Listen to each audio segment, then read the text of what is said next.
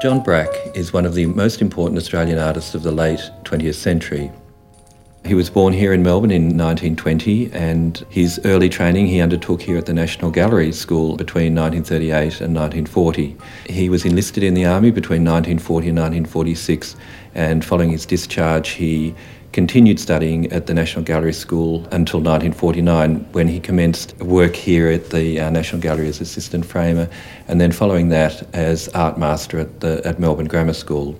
He was an influential educator, and parallel with his career both as a teacher and as a lecturer, he maintained his painting practice. One of Brack's earliest paintings, The Barber's Shop, was acquired by the NGV in 1953 and was an important early success for him as an artist. Of course, in 1955 he painted the, I suppose we say, iconic work, Collins Street 5pm, which was acquired in 1956.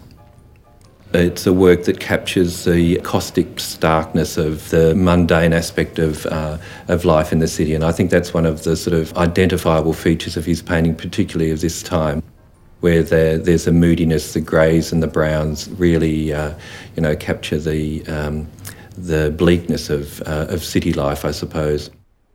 In a similar vein, there's the wonderful painting The Bar, which alludes to Manet's The Bar at the Folies Bergère, but in Brack's case it shows the 6 o'clock swill, which is that sort of, I suppose, unique Australian event where at closing time people would gather to the bar and try and drink their beers as quickly as possible.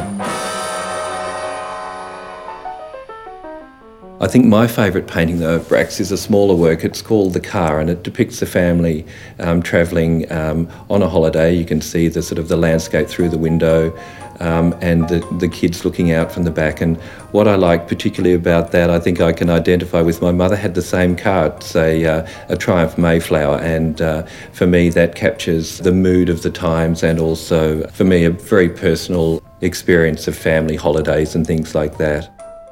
I think more than any other Australian artist, Brack's able to capture that ordinariness of life, but do it in such a way that gives the viewer this sort of quite unique snapshot of life at the times.